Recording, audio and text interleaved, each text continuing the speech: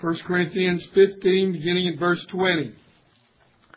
But now Christ has been raised from the dead, the first fruits of those who are asleep.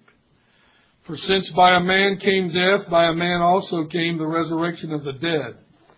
For as in Adam all die, so also in Christ shall all be made alive. But each in his own order.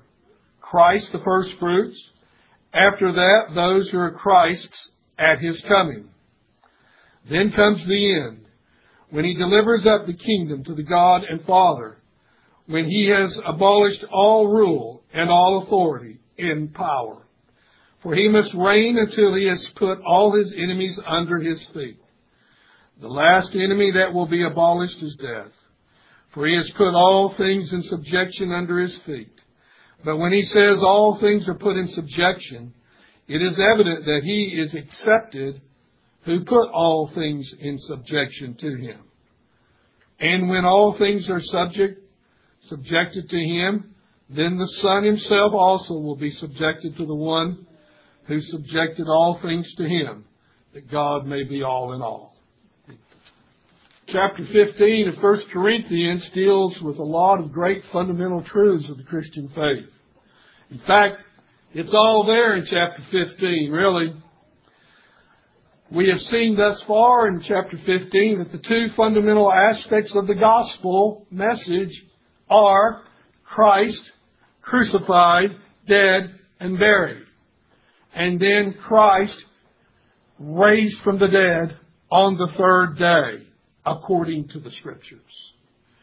We have seen that the two demands of the gospel are repent of your sins and have faith in Jesus Christ, what He has done for you in dying on your behalf, and the fact that He was raised from the dead.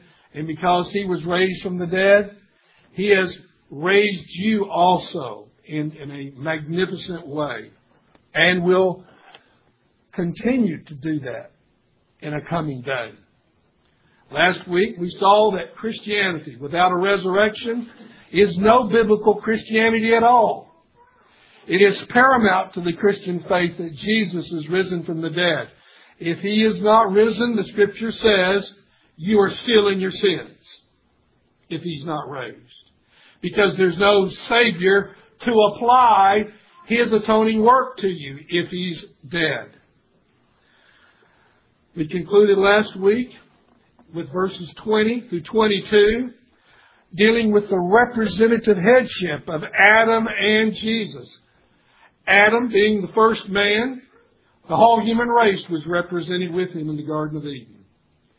And from Adam, we have inherited a nature like Adam. So everyone that is in union with Adam, the Scripture says, dies. Jesus in the Scripture is said to be the last Adam, or the second Adam. And everybody in union with Jesus lives. And so what we see as we approach this section today, and it's too much great truths here to deal with it in one message. We'll continue with the message next week in verses 23 through verse 28. And we're faced with one of the greatest places in all of the Word of God dealing with the area of theology that we call eschatology, derived from the Greek word eschatos, meaning last things. And yes, today, I'm going to tell you when Jesus is coming back without giving you a date. The great errors of many throughout the years is this date setting. And by the way, date setting, trying to be precise, is forbidden in the Scriptures. It's too bad that many don't take that to heart. But again, Matthew 24, verse 36 says, and this is Jesus speaking, He says, but of that day and of that hour no one knows, not even the angels in heaven, nor the Son, but the Father alone. And you can't set a precise day. But the Bible does reveal generalities to us, and this portion of Scripture does tell us in a general way when Jesus is coming back. Now, one reason why one of the eschatological views known as dispensational premillennialism is suffering some hard times, although it's hardly, you could say it's dead because it's still the predominant view today, but it is suffering setbacks simply because just in our generation alone, we've had at least 3 or 4 people that have been very confident when Jesus is coming back, when the rapture is coming, and though there were 88 reasons why the rapture would be in 1988, it's come and gone 20-some years ago. There are those who are notorious for making their views well known, and they are still on the air touting these views, unfortunately. Books are very popular in this regard, trying to tell us that it's just around the corner and things like this. And of course, we all know last year's big failures of Harold Camping's predictions. That's what happens when you try to be precise and say when He is coming back on a date. We ought to go with the Word of God. Jesus was true when He said, no one knows, and in His humanity, He doesn't even know. He chooses not to know of that. When the Father says it's time, He will come back. And He will come back as set forth according to our text here and other places we're going to see. You know, I'm grieved that there are millions and millions of books sold that try to tell us that the imminency of His coming or what is most commonly viewed. But you know what? The Scripture plainly tells us that we can't predict precise dates. But it also tells us when we can generally understand. Just let the Scripture speak.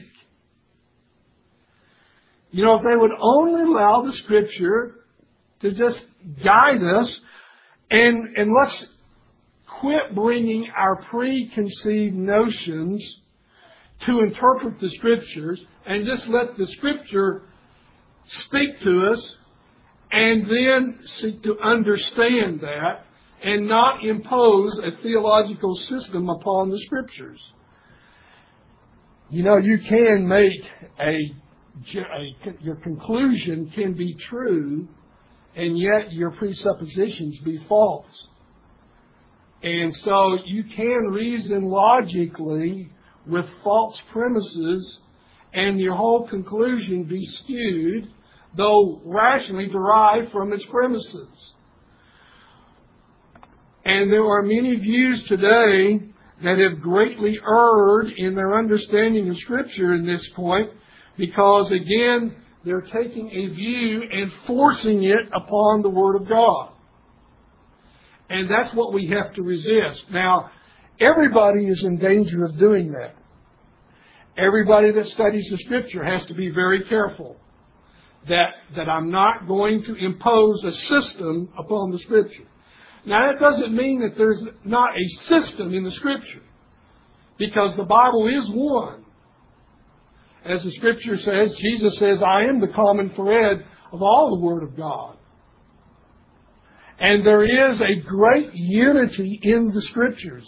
But we understand that unity to be there because as you look at biblical texts, that's what it teaches. And then as you faithfully deal with these texts, then a system emerges. But what we have to, the difference is our system of theology is derived from the text of Scripture and not forced into it. So, our text today that we're going to begin with verses 23 through 28, is surely one of the great passages in all of the Word of God that teaches what we term as postmillennialism. That is the view that our denomination holds to. It is the view that our denomination expects all of its officers to hold to, because we believe that is what the Scripture does teach. We believe that's what the Westminster Confession does teach. And though we may not expect all members of the church to hold that position, because again, what are the expectations of church members? Give a credible profession of faith. But if you're going to hold an office in the church, whether it's an elder or a deacon, we do expect our officers to be more precise in their understanding of Scriptures. And we must always strive for theological precision. Now, there's good ways to do that, and there are bad ways to do that in striving for theological precision. But you know what? If you're going to maintain the purity of the gospel, you have to be theologically precise. And if you're not, that's how heresies come into existence, because we have failed to be theologically precise. Do you really mean you got to believe in Jesus to be raised from the dead? Now that's a theological precision to insist that.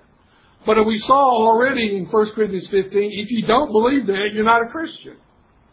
So there is some precision that is necessary. Now, while eschatology in many regards may not be a fundamental tenet of the faith, meaning that there are 4 prominent views of how Jesus is going to come back, and there are Christians who hold all those views. That doesn't mean they're all right, but it does mean you're not doomed to eternal destruction because you don't fully understand all the things concerning Christ's coming, the millennial reign, and things like that. So our salvation is not dependent upon that, but that doesn't mean that it is something that we should just throw aside as being, not all that important. I remember when I was a seminary student, Reformed Seminary, one of the young professors at the time, a genius of a man, Greg Bonson, you've heard me talk about him. He taught a course in eschatology. I actually did not take his course in eschatology when I was there. I took other courses. But he says, you may hear some people say, well, I don't know what the view is. I'm a pan mill. Meaning it's all going to pan out in the end anyway. Well, there's no such thing as a pan-millennialist. But he says, of all the things, don't be a pan mill. That's treating this portion of theology as being trivial. And it's hardly trivial, as we're going to see. So, whatever you are, don't be a pan mill. When I left seminary, I did not know what I was. But I did know this. I said, I haven't studied it sufficiently. But I've got to one day, because I knew of its importance. And I said, I'm going to have to give greater attention to this. And therefore I did. Now, in this regard, one of the things that we're going to see in this regard is that truth does matter. Truth does matter in terms of eschatology. And it does make a difference. It really does make a difference what you believe concerning these things. It does make a difference what you believe in the nature of that millennial kingdom and when it's coming. And one of the things that separates the views, and the one thing that separates postmillennialism from all the rest, is its victory orientation. All the other views, in some shape or form, do believe that the church is destined for defeat in human history. Now, some will say, well, that really doesn't make a difference in the long run. And I always say, I beg to differ with you, that it doesn't make a difference in your perspective. Usually they say, well, the Lord expects you to be faithful in ministry despite whether you see success or not. Now, to a certain degree, that may be true. But if that's only because, for example, we may not see in our lifetime the fulfillment of all these promises in the Word of God. I mean, throughout history, there are a lot of people, the Scripture says, does it not in Hebrews say, that long to see the coming of the Messiah, but never saw it physically, yet they saw it with the eyes of faith. Hebrews 11, Hebrews 12 refers to that. There are many, for example, in a military campaign, there are many soldiers that may fight, and they may perish in the war, and they may never see what their death was ultimately the value of that led to a victory. So in one sense, you are faithful in your time. And we have to be faithful in our time. But it does make a difference, though, what I think of my efforts in the long scheme of things. It is important to understand and to believe that the church is not destined for defeat, but for victory. And if you think that you're going to fail, I'm sorry, but psychologically it takes its toll upon you. Especially, here's where it takes its toll upon you. When the going gets tough, that's where it'll take its toll. Because when you get persecuted, and despite all of your efforts, you say, I just don't see anything coming out of it. If your view is, according to your eschatological view, if the church is destined for defeat, you'll say, well, it was going to be defeat. I was going to be defeated anyway, so it's just the way it is. However, if you think it's going to be victory, you realize that my efforts, though I may not see it in my lifetime, I have the confidence that my efforts, faithfully done for the cause of Christ, does make a difference in the long run. It really does make a difference. And God takes all of these things into consideration. I'd like to tell this story because that is so good. Gary DeMar told it first several years ago of a college in England that had these massive oak beams in its assembly hall. I mean, we're talking about massive oak trees. And they were 350 years old. And they had some engineers come in, and the engineers inspecting the place gave them the bad news and say, some of these 350-year-old beams are really deteriorated and you're going to need some more. Well, where are you going to get huge oak beams?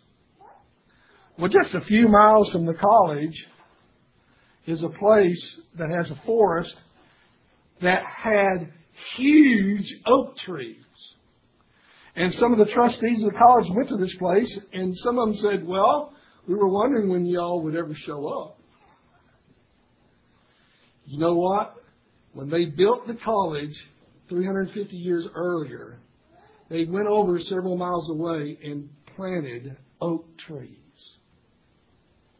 Because they knew that one day they would need to be replaced. Now, they're going to be long dead and gone.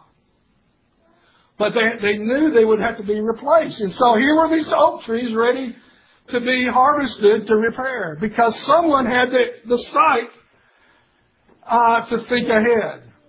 It does make a difference if you believe that your efforts are going to lead to victory or if they're going to lead to defeat. It does make a difference. Now, though there are 4 views of Christ's second coming, essentially they can be broken down and classified into really 2 camps. Premillennialists and postmillennialists. And what these views derive their names with reference to the timing of the second coming with reference to the millennium. So even though there are 4 views, essentially with regard to the timing of the second coming, there's only 2 views, pre-mill or post-mill. In these 4 views, for example, or let's put it this way, concerning these two fundamental views, premillennial or postmillennial. If one believes that Christ's coming is before the millennium, then one is a premillennialist. The prefix pre meaning before. In this view, the kingdom of God, the millennium, is after the second coming. So in that view, the second coming is before the millennium. So if you believe the millennium or the kingdom of God is after the second coming, then one is a premillennialist. On the other hand, if one believes that Christ's coming is after the millennium, then one is a post-millennialist, the word post meaning after. In this view, the kingdom of God has been with us since the time of Christ, and in this view, we are presently in the millennium. Again, in our denomination, one of the distinctives is that we do not practice what is called eschatological liberty, meaning it doesn't matter what you believe. You know, some think we might be too strict in that regard. However, we don't practice, if I might use a big word, soteriological liberty. It does matter if you're a Calvinist or a Arminian. So we make distinctions there. We make distinctions in terms of baptism. We make distinctions in everywhere because we view them as important. They may not affect your eternal destiny, but that doesn't mean nonetheless they're not important. We view eschatology as being important. That's why we expect our officers to hold that view. And as I said before, we are post-millennialists. By the way, one of the things and the benefits that I derived in doing the book that I've been working on for so long, about that close to being there, is that the great impetus of world missions in the 17th and the 18th century undoubtedly was from the perspective of being those who held to a post-millennial view, who had a victory orientation of the gospel. And yet some of these sophisticated Englishmen, and the English like to be sophisticated, do they not? And they have their dignity, like they like to uphold, and yet they had a view. These men had a view, especially in England, that they would reach out to all classes of society, especially those coming to the New World. They had a great desire to reach the Indians and the Negroes, and they did. They deliberately took the gospel because they said, and all you have to do is look at their texts of their sermons, and they are wonderful sermons that teach the victory of the gospel. And on that basis, they said we have to take the gospel to everybody on the face of the earth. It's what motivated John Peyton to go to the cannibalistic islands in the Pacific. He was in a church in Scotland that was from this perspective. William Symington, his pastor, who used him as a missionary in Glasgow before he went to the Pacific on his missionary journeys, has wrote one of the greatest books in the history of the church on the Messiah and His kingdom. This perspective motivated world missions.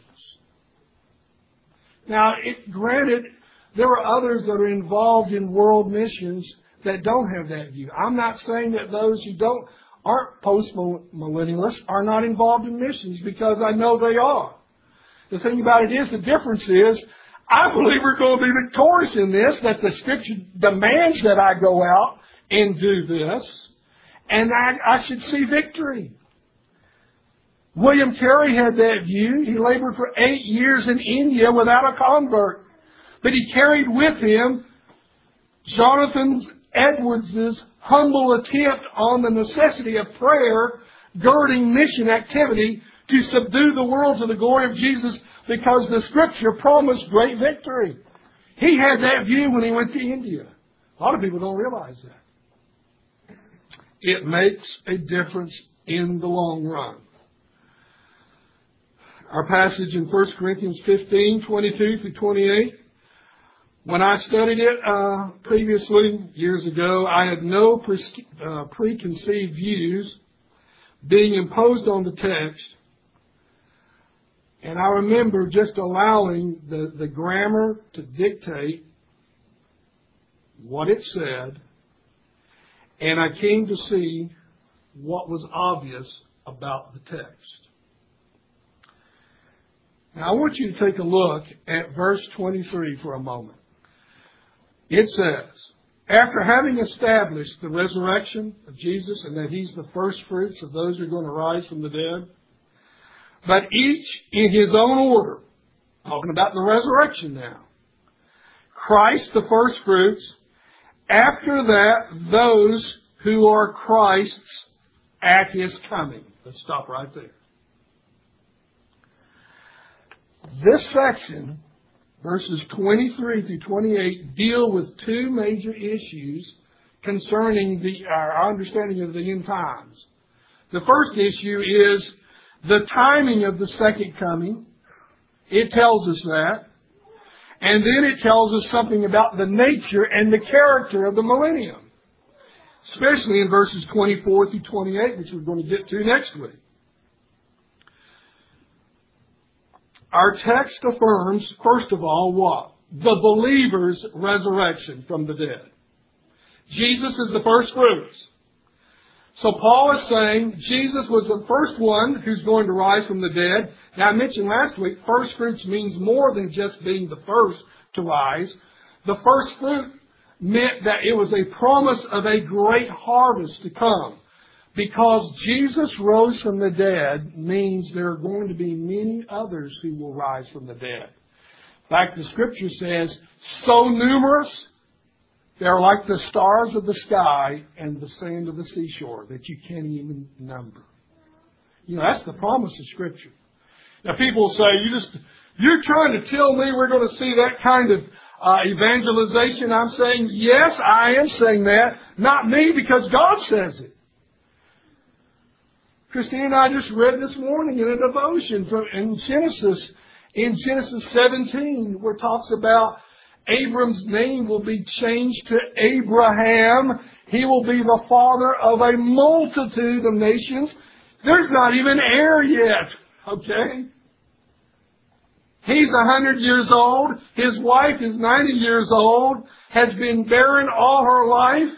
And you're telling me, Abraham says, I'm going to be the father of a multitude of nations that are going to be so great you can't number them? You telling me that? Now, he laughed, believing that at age 100, he was going to be like that. He says, my wife, 90. Of course, when God revealed that to Sarah's wife, she laughed too. And God caught her on that one because she thought that was kind of humorous too.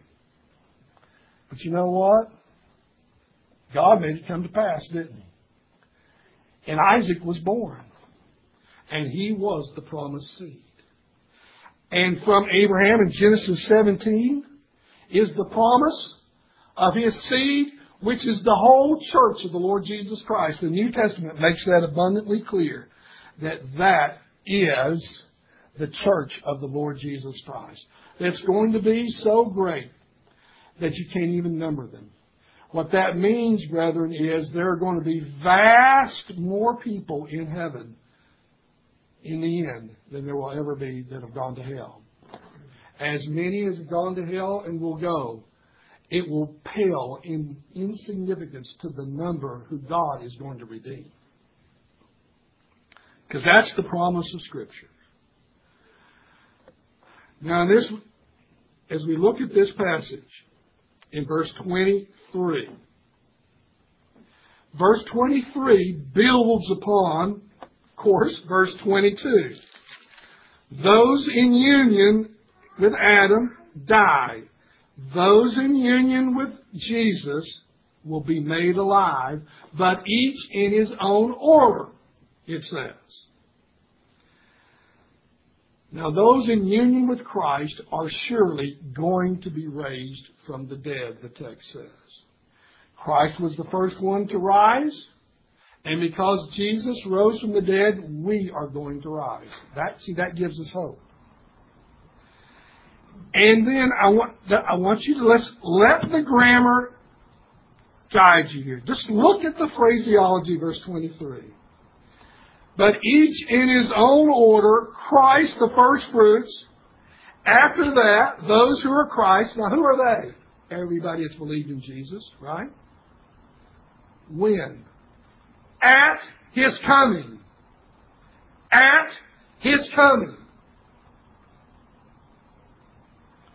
At His coming. The dead believers rise from the dead. Now that's what it simply says. And why more have not allowed the Scripture just to plainly tell us is only because of one wanting to force a system upon the Scripture. These believers are going to rise from the dead. He's talking about a physical resurrection here, at His coming. Now, one of the tremendous errors of dispensational premillennialism is that, and you're familiar with this view, is that it purports a secret rapture of the church. And then with this secret rapture, you have, according to this view, a 7-year tribulation period, during which this Antichrist is raising havoc on the earth during this 7-year period. And at the end of that 7-year period, Jesus comes back, they say, with His saints in what they call what some have called, like Larkin did, a second phase of the second coming. But you know what? You can go through all the Scriptures. I never see any second phase of the second coming. It's just a second coming. And so there is a distinguishing being made between the rapture of the church and what they call the revelation of Christ. But that's imposing a view on the Word of God. Where did it say? Does it say all that in verse 23? No. It says, Christ will rise, those who are Christ will rise at His coming. That's when the resurrection will happen. There's no two-phase here of believers. He just says that's when it will happen. So in this resurrection, the first phase, according to them, they want they want to make this distinction between, and are led to multiple bodily resurrections that the Scripture really doesn't teach either. So let me ask you, is there anything in this text, verse 23, is there anything in the grammar or the wording that would indicate a first phase and a second phase of a coming of Christ, separated by some kind of tribulation period? Now, granted, not everything can be brought into one text, because I'm going to bring you another text today as well. But it just simply states, at Christ's coming, those who are Christ will rise from the dead. And I say, leave it like that, and you will do well. Another serious error concerning the end times is that when one believes that the second coming is before the millennial kingdom, it poses a tremendous theological problem. For one, it forces you into two bodily resurrections by necessity. Because, now, though there are in premillennialism, there are two views. You have dispensational premillennialism, which is that rapture, 7-year tribulation, and then a second phase coming. Not all premillennialists believe that. There are some who are called historic premillennialists who believe that, like this text there, is that there's only going to be one resurrection, and that's at Christ's coming. So they believe that there's only going to be one resurrection at that point, at Jesus' coming. However, they still believe that the millennial kingdom is after His coming, which means they got to account for people living during this 1,000-year period of time who will die, believers. Now, so, what are you forced to do at that point? You've already granted that there are some people, that believers, that are going to be raised from the dead at the rapture when Jesus comes. But since you believe the millennium is after that coming, you believe then that there are going to be people who will die as Christians who will need to be raised too. So that means you got to have another bodily resurrection, right? By necessity. And they say, well, that's found in Revelation 20 in the Great White Throne Judgment. We're going to take a look at that passage and see if that really teaches that or not.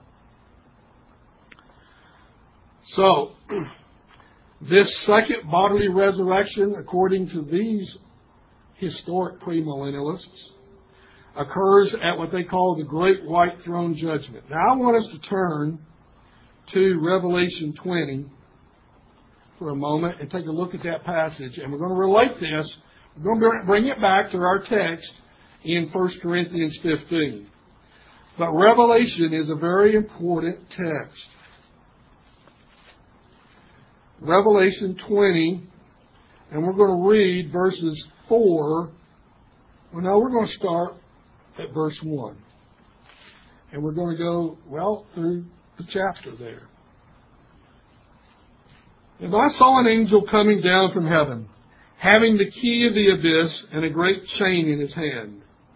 And he laid hold of the dragon, the serpent of old, who is the devil, and Satan, and bound him for 1,000 years, and threw him into the abyss, and shut it and sealed it over, so that he should not deceive the nations any longer, until the 1,000 years were completed. After these things he must be released for a short time. And I saw thrones, and they sat upon them, and judgment was given to them. And I saw the souls of those who had been beheaded because of the testimony of Jesus, because of the word of God, those who had not worshipped the beast or his image, and had not received the marks upon their forehead and upon their hand. And they came to life and reigned with Christ for 1,000 years. The rest of the dead did not come to life until the 1,000 years were completed. This is the first resurrection. Blessed and holy is the one who has a part in the first resurrection. Over these the second death has no power, but they will be priests of God and of Christ, and will reign with Him for 1,000 years. And when 1,000 years are completed, Satan will be released from his prison, will come out to deceive the nations which are in the four corners of the earth, Gog and Magog, to gather them together for the war. And the number of them is like the sand of the seashore. And they came up on the broad plain of the earth, surrounded the camp of the saints and the beloved city, and fire came down from heaven and devoured them. And the devil who deceived them was thrown into the lake of fire and brimstone, where the beast and the false prophet are also, and they will be tormented day and night forever and ever. And I saw a great white throne with him who sat upon it, from whose presence earth and heaven fled away, and no place was found for them. I saw the dead, the great and the small, standing before the throne, and the books were opened, and another book was opened, which is the book of life, and the dead were judged from the things which were written in the books according to their deeds. And the sea gave up the dead which were in it, and death and Hades gave up the dead which were in them, and they were judged, every one of them according to their deeds. And death and Hades were thrown into the lake of fire. This is the second death, the lake of fire. And if anyone's name was not found written in the book of life, he was thrown into the lake of fire. Now, some tell us we have two bodily resurrections, and Revelation 20, 4 through 15 tells us. But I say, and many others say, where do you get two bodily resurrections in this text? Does it say two bodily resurrections? It never said two bodily resurrections. Now, it talks about a first resurrection, which implies, obviously, there's going to be a second resurrection. It talks about a second death. That means there was a first death, right? Now, the second death is being cast into the lake of fire if your name is not written in a book, the Lamb's Book of Life. What is this second death according to Revelation 20:14? The second death is said specifically to be the lake of fire. What do you think that is? The torments of hell. That's what Jesus was talking about. In Matthew 25, you have Jesus coming back and separating the sheep from the goats, saying to the sheep, go into your Father's kingdom. And he says to the goats, depart from me into that hell which has been created for the devil and his angels. That's the lake of fire that Jesus was referring to. Now, if one has experienced a first resurrection, here's the great truth. If you have experienced the first resurrection, it says you have no fear of the second death. You have no fear of being cast into the lake of fire. That is the first resurrection. Now, those who are premillennialists argue that there is a first resurrection of the body and therefore a second resurrection of the body. But again, where in the text does it say two bodily resurrections? It doesn't. You see what happens when you force a view upon the Scriptures? You make it, you have to insert words that the texts aren't there. It talks about a resurrection, but we're going to talk about two different types of resurrections in a moment. I would agree that a first resurrection implies the existence of a second resurrection. That's kind of obvious. But it doesn't need to be a bodily resurrection. In fact, Jesus taught two types of resurrections in one text. Turn with me to John chapter 5. And let's start reading at verse 24 through verse 29. Now you got to follow carefully what Jesus is saying, and the words that Jesus uses are very significant. Starting at verse 24.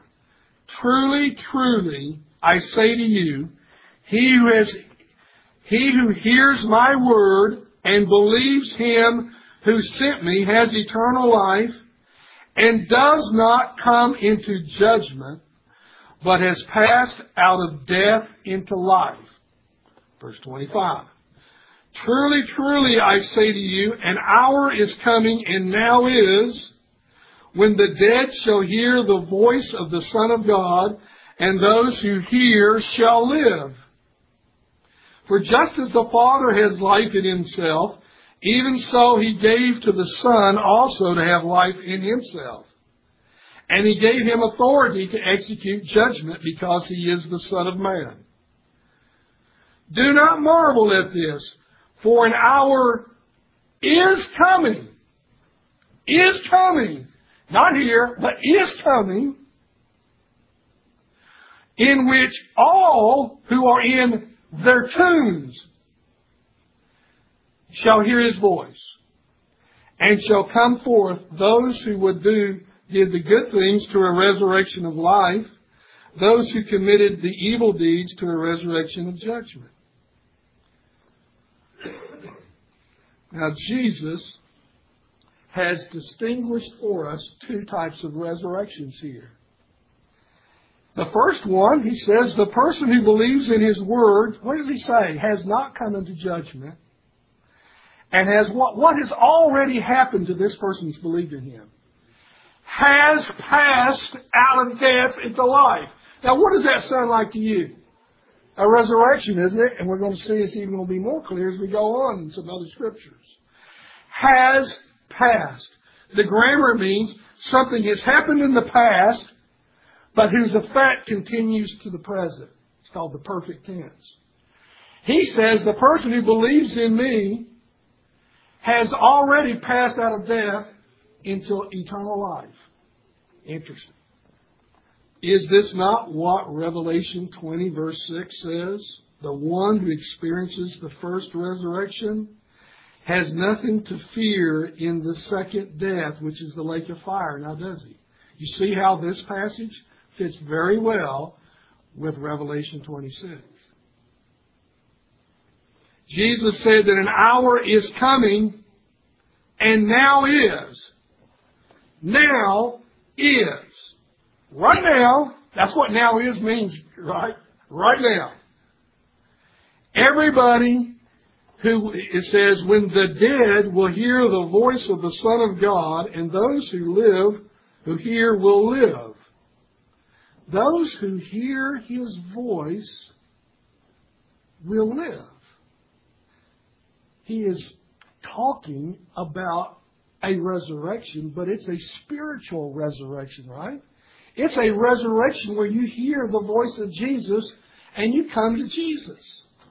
And when you hear His voice and you come to Jesus, everything changes.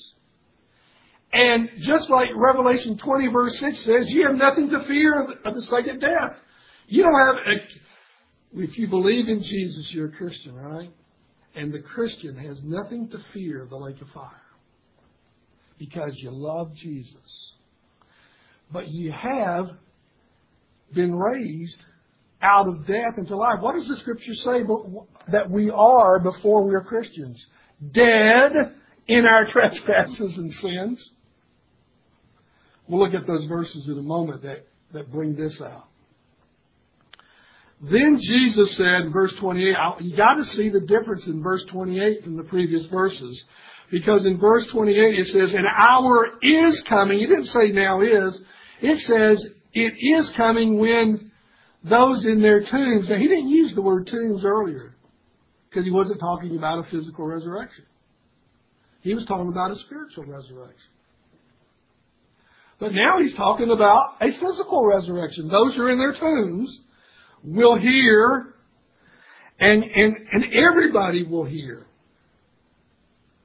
You know, on that great day when Jesus comes back, everybody that's ever lived on planet Earth will be raised from the dead, physically. Everybody, without exception.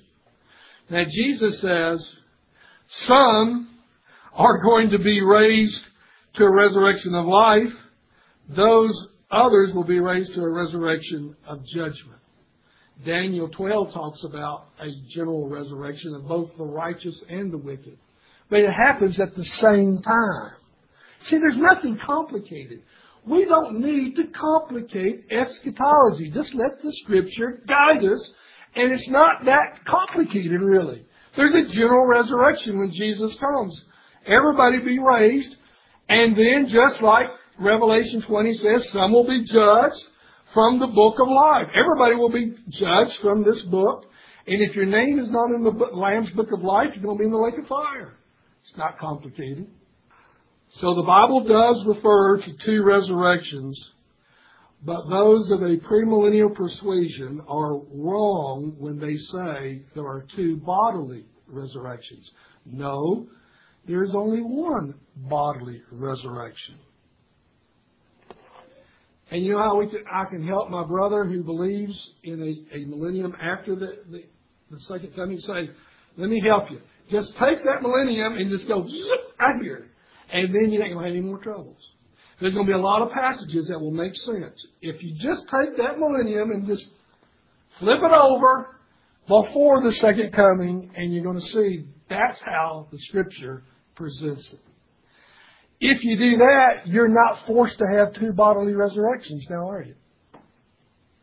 If you have a millennium before the second coming, you don't have to have two bodily resurrections. You still can only have one. And that's what the testimony of Scripture is, one bodily resurrection. But the first resurrection is a spiritual one. Now, would you not grant it that we can call it a first because you are spiritually born again before you are physically raised from the dead, right? That makes it a first resurrection.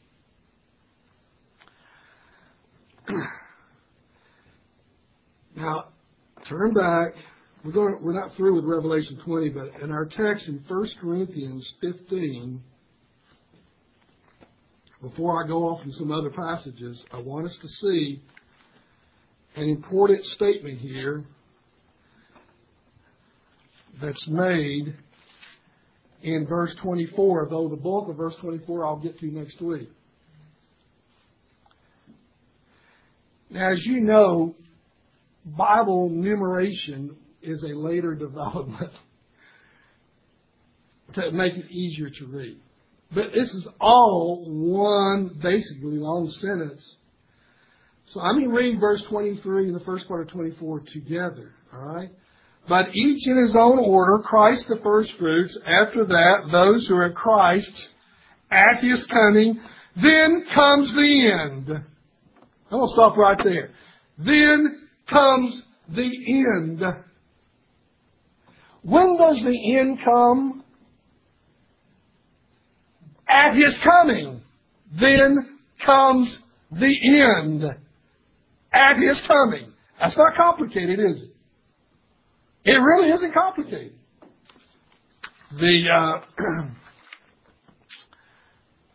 Now the verse Revelation 20, 4 and following, verses 4 and following, helps us to understand why there is only one body resurrection. But before we turn back to Revelation 20, I want to emphasize again what the text says in 1 Corinthians 15.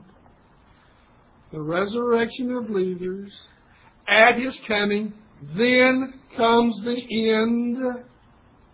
Right there. Nothing afterwards. I'll deal with that in a moment.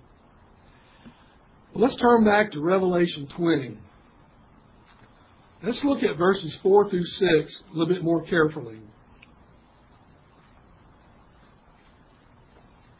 Now, what is verse 4 through 6? It brings out three very important things. He says in verse 4, I saw thrones, and they sat upon them, and judgment was given to them. And he's talking about saints having thrones they're sitting on. And he says some of these saints have been persecuted.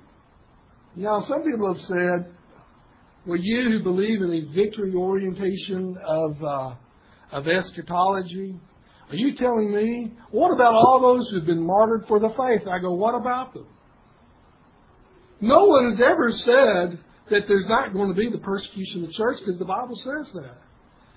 But you know, one of the early, what they call church fathers, Tertullian, said this, who lived in around either 200 or 300 AD, right at the tail of the Roman persecutions of the church. Tertullian's famous line was, the blood of the martyrs is the seed of the church. As much as Rome tried to wipe out the Christian church off the face of the earth, literally, they failed. They failed. They couldn't do it. No one has been able to do it. And why are they able to do it? Because God promised Abraham, your seed will fill the earth as the waters cover the seas. You're going to be as numerous as the stars. They can't stop us. They can't stop the church because you can't stop Jesus, we're going to see. And I don't care how often you persecute the church. Jesus said, Paul says that, yea, all those who seek to live godly in Christ Jesus shall suffer persecution. But you see, I can still be victorious and yet be persecuted. The church has moved on since the days that Rome tried to wipe us out. When the King of England tried to wipe out the Covenanters, to no avail. The church still moves on with victory. So, the saints are going to be sitting on thrones. What else does it say? It says they came to life and reigned with Christ for 1,000 years. Now, these who are sitting on thrones are reigning with Jesus for 1,000 years. The rest of the dead did not come to life until the 1,000 years were completed. This is the first resurrection. Now, first of all, the first resurrection encompasses those who are sitting on thrones, and it encompasses, obviously, those who have experienced the first resurrection, are those who are reigning with Him for 1,000 years, have experienced the first resurrection. We can glean that from the text. Look at verse 6, though. Blessed and holy is the one who is a part in the first resurrection, over which the second death has no power. But they will be priests of God and of Christ, and will reign with Him for 1,000 years. Not only do these saints are sitting on thrones, reigning with Jesus, these saints who have no fear of the second death, these saints are also called priests unto God, and will reign with Jesus for 1,000 years as priests. Now we're going to take a look. When did we become priests? That's really important. I want us to take a look at some passages that will substantiate the notion that the first resurrection is a spiritual resurrection. I want us to take a look at about 3 texts here. First, turn with me to Colossians 2. Colossians 2, verses 12 and 13. Now, we've looked at that passage as a great passage on baptism, showing the continuity of the covenants on baptism. But it says more than even than that. Look what it says. Having been buried with Him in baptism, in which you were also raised up with Him through faith in the working of God, who raised Him from the dead. And when you were dead in your transgressions and the uncircumcision of your flesh, He made you alive together with Him, having forgiven us all our transgressions. When you believed in Jesus, what does the text say? You were raised up with Jesus through faith. Is that not what Jesus said in John 5? Those who hear me and believe in me have already passed out of death into life? Yeah. This is a resurrection from the dead. Notice 13, it says, you were dead. You were dead in your transgressions. But now you're made alive. This is a spiritual resurrection. That without which, if you don't have this resurrection, you're not going to be having a physical resurrection that you will like. If you don't have this spiritual resurrection. Turn with me to Ephesians 2, verses 4 through 6. You know what? I've got to read verses 1 through 3 because that's what makes it so powerful. Verse 4. So let's just start at verse 1. And you were dead in your trespasses and sins, in which you formerly walked according to the course of this world, according to the prince of the power of the air, of the spirit that's now working in the sons of disobedience. Among them we too all formerly lived in the lusts of our flesh, indulging the desires of the flesh and of the mind, and were by nature children of wrath, even as the rest. But God, being rich in mercy, because of His great love which He loved us, even when we were dead in our transgressions, made us alive together with Christ. By grace you have been saved, and raised us up with Him, and what? Seated us with Him in the heavenly places in Christ Jesus.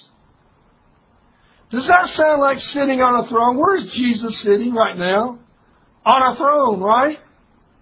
And we have already been raised up and are spiritually sitting on that throne with Jesus.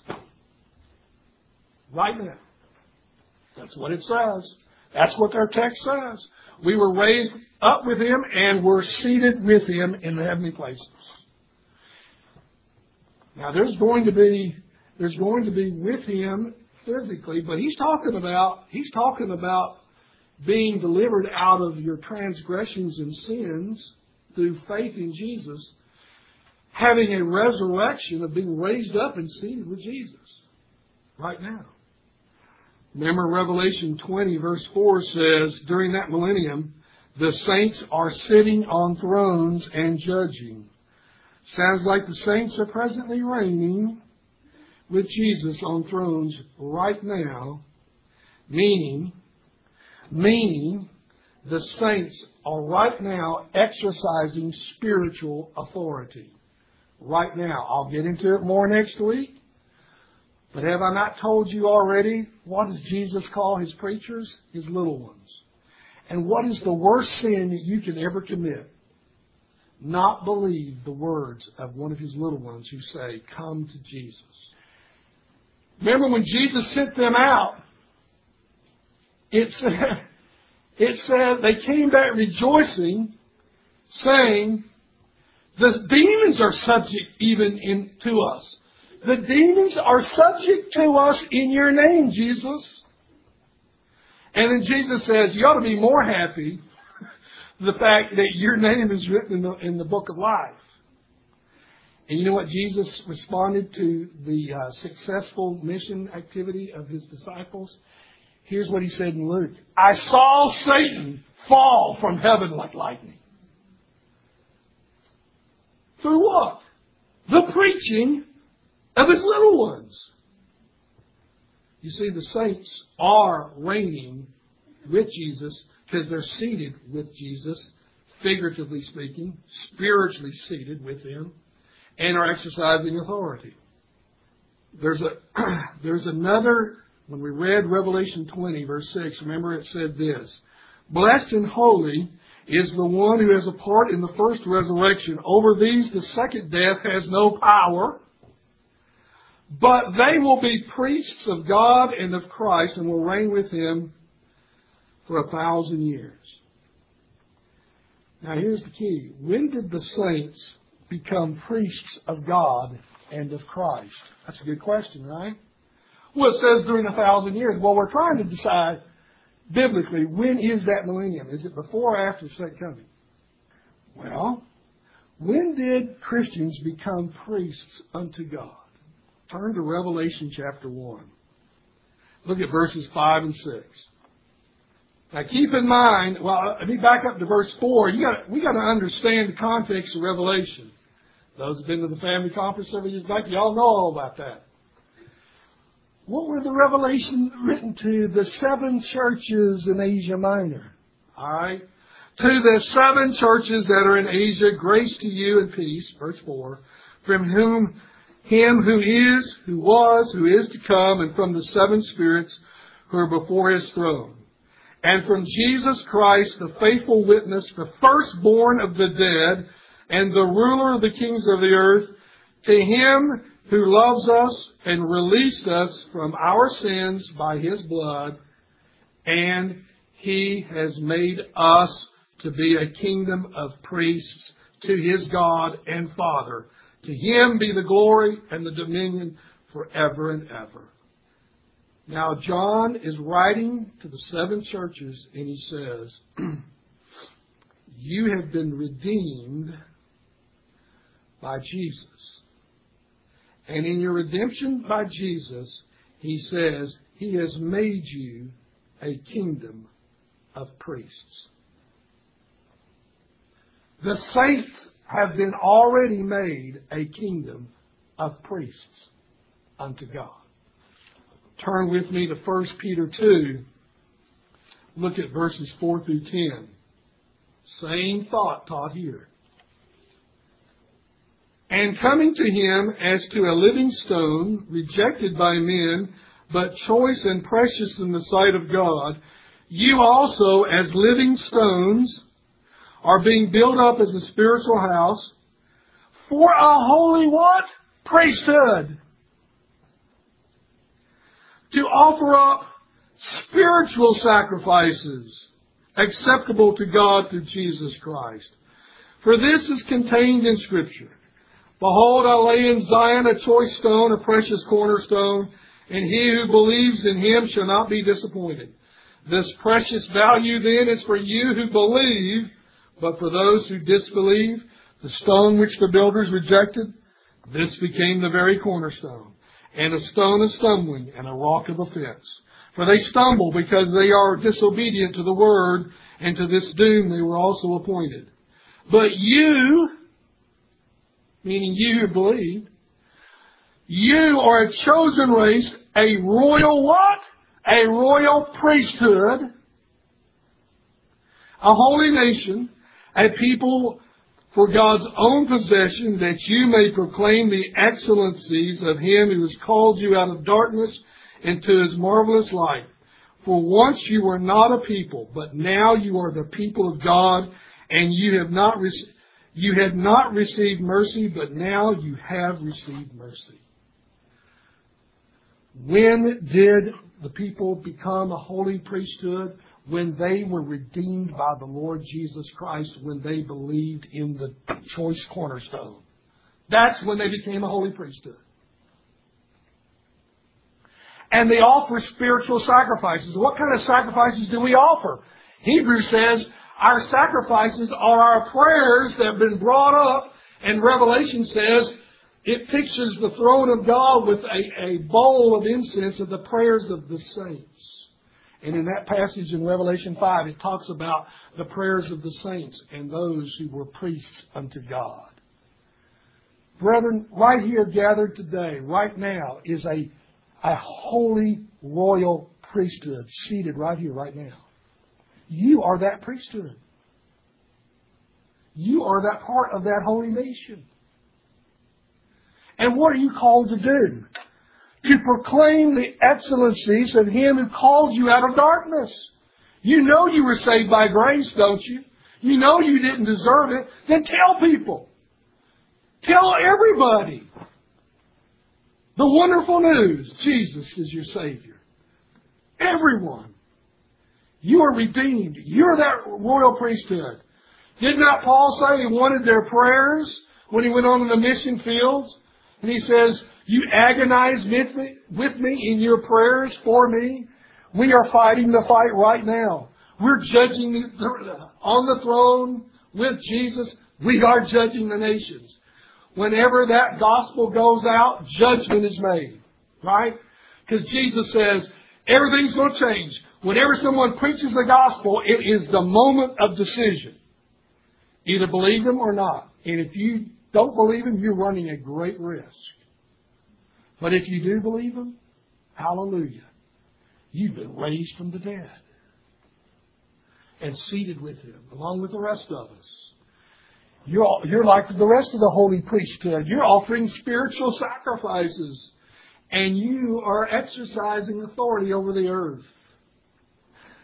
If it wasn't conclusive already, let me give you an Old Testament passage. Turn with me to Isaiah 61. Isaiah 61, look at verse 6. Well, actually, I'm going to need to read the first 5 verses so you understand the significance of it.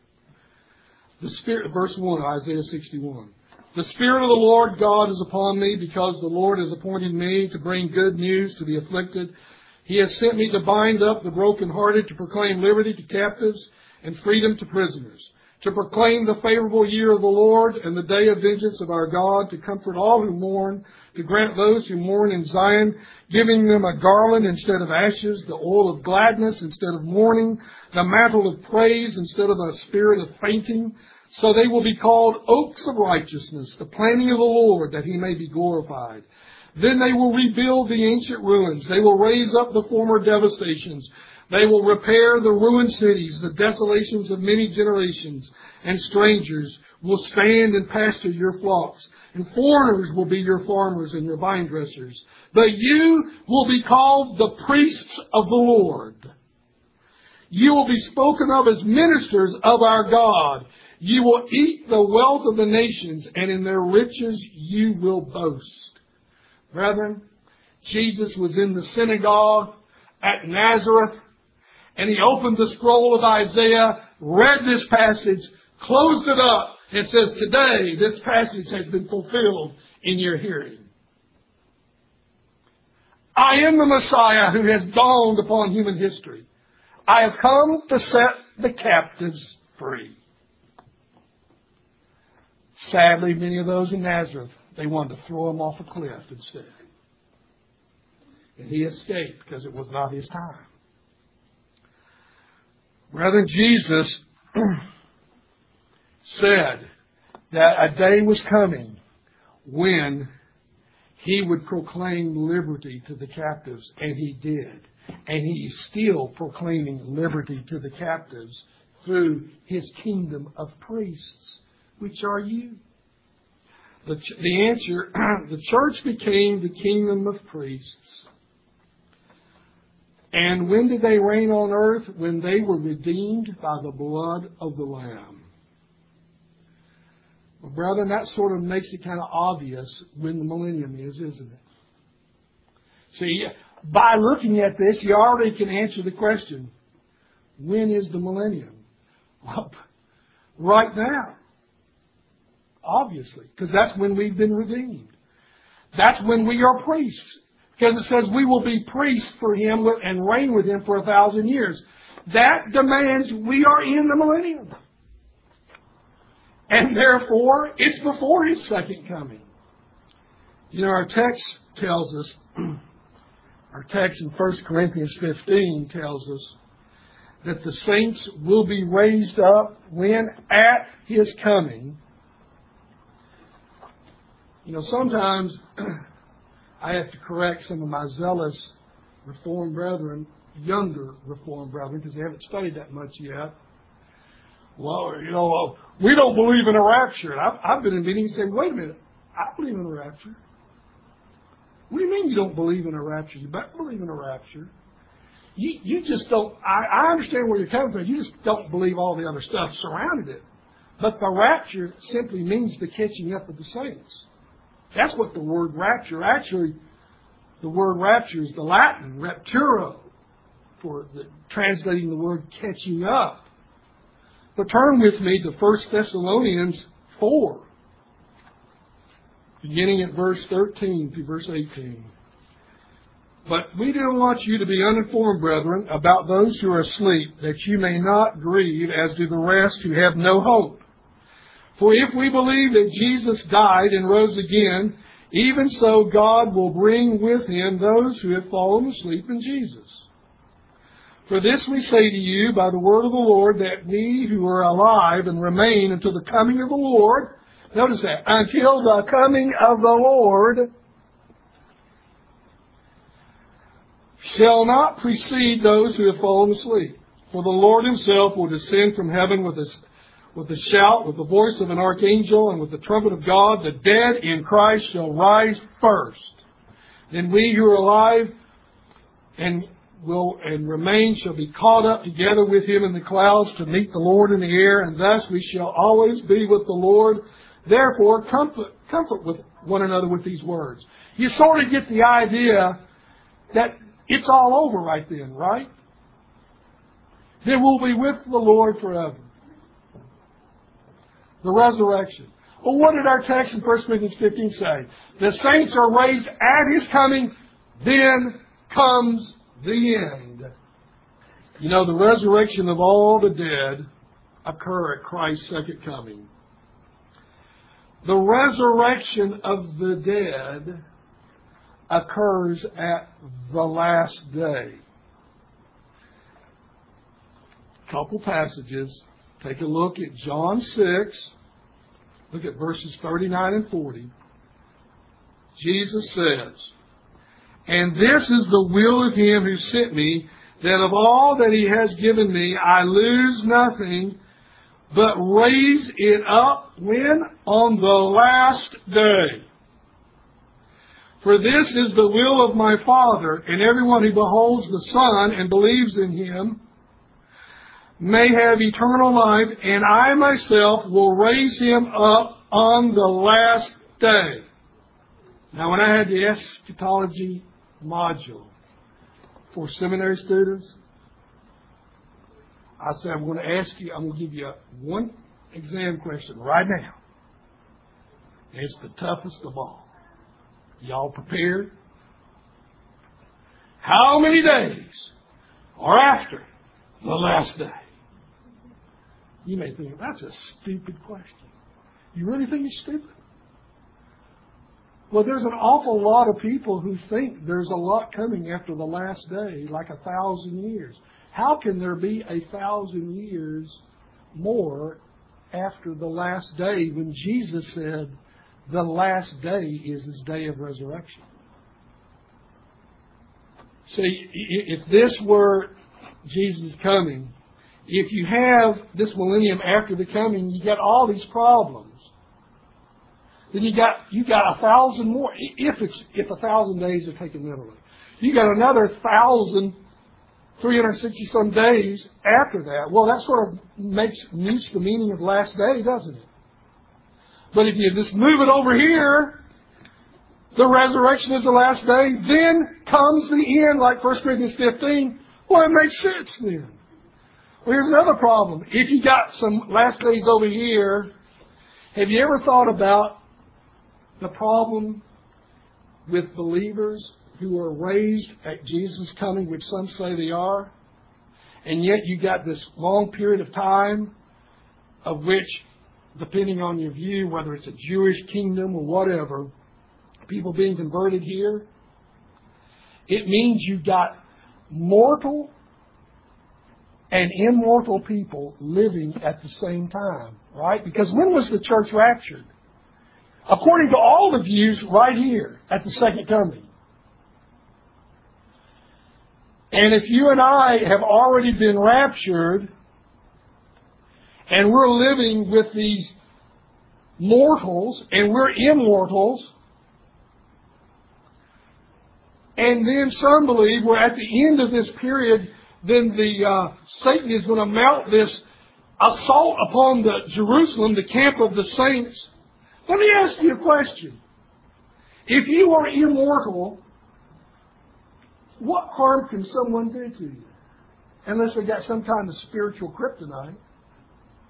Seriously. If you're immortal, you have nothing to fear. And mortals and immortals running around together, where in the Bible does it say that? Nowhere. Nowhere. But I have read those who hold that position, and it's quite fanciful how they have to try to explain mortals and immortals. They say, well, sort of, you're up here in the Jerusalem above, hanging above the earth, and you're really not mixing with them. Well, where's it taught that? Nowhere. You see what happens when you have a system you impose on the Scripture? You have to come up with all kinds of fanciful views. Just let the Bible speak for itself. Jesus, the first fruits, then those who are His at His coming, then comes the end. But then next week He will tell us. He will tell us what is going on in this millennium period leading up to the end. And it's exciting. It's exciting. And again, for 2 centuries, this view of postmillennialism, which I've just presented to you in part, prompted world missions. Sent them out from England with a view. We're going to claim the earth for the glory of God. The Puritans came to Massachusetts to set up a city on a hill that would be an inspiration for the entire world. And for a generation, it was an incredible thing. But they lost it in 3 generations. But they had a view of this nature. One of the great preachers in Virginia in the 1700s was Samuel Davies. And I did not know just how great Samuel Davies was until I read one of his sermons preparing for the book that I'm doing. I was blown away with this sermon that he preached in 1754 at the outset of the French and Indian War. It is the most everything that I've said to you. And he gave in one sermon about 100-some verses. And I said, they ought to have made that into a book. This was a sermon on the encouraging the colonists to fight the British at the outset of the French and Indian War. It's the most encouraging, God-magnifying view of victory of the gospel that you will ever read. That's why I have long excerpts in the book of that sermon, because I just couldn't stop. I said, I got to cut this off somewhere. No, I can't stop. It's too good. So I just gave you about 4 pages of the sermon. It's fabulous. It's what motivated people. And when Edwards got cast out from Northampton, you know where he went? He went off and ministered to the Indians. And it was dangerous because the Indians were attacking settlements. It was not an easy thing to do. He went and ministered to the Indians because he says everybody needs to hear the gospel. Because the Word of God promised victory. It promised victory. But they got to hear Jesus first. Brethren, it changes everything if you just believe the Word of God. Let's pray.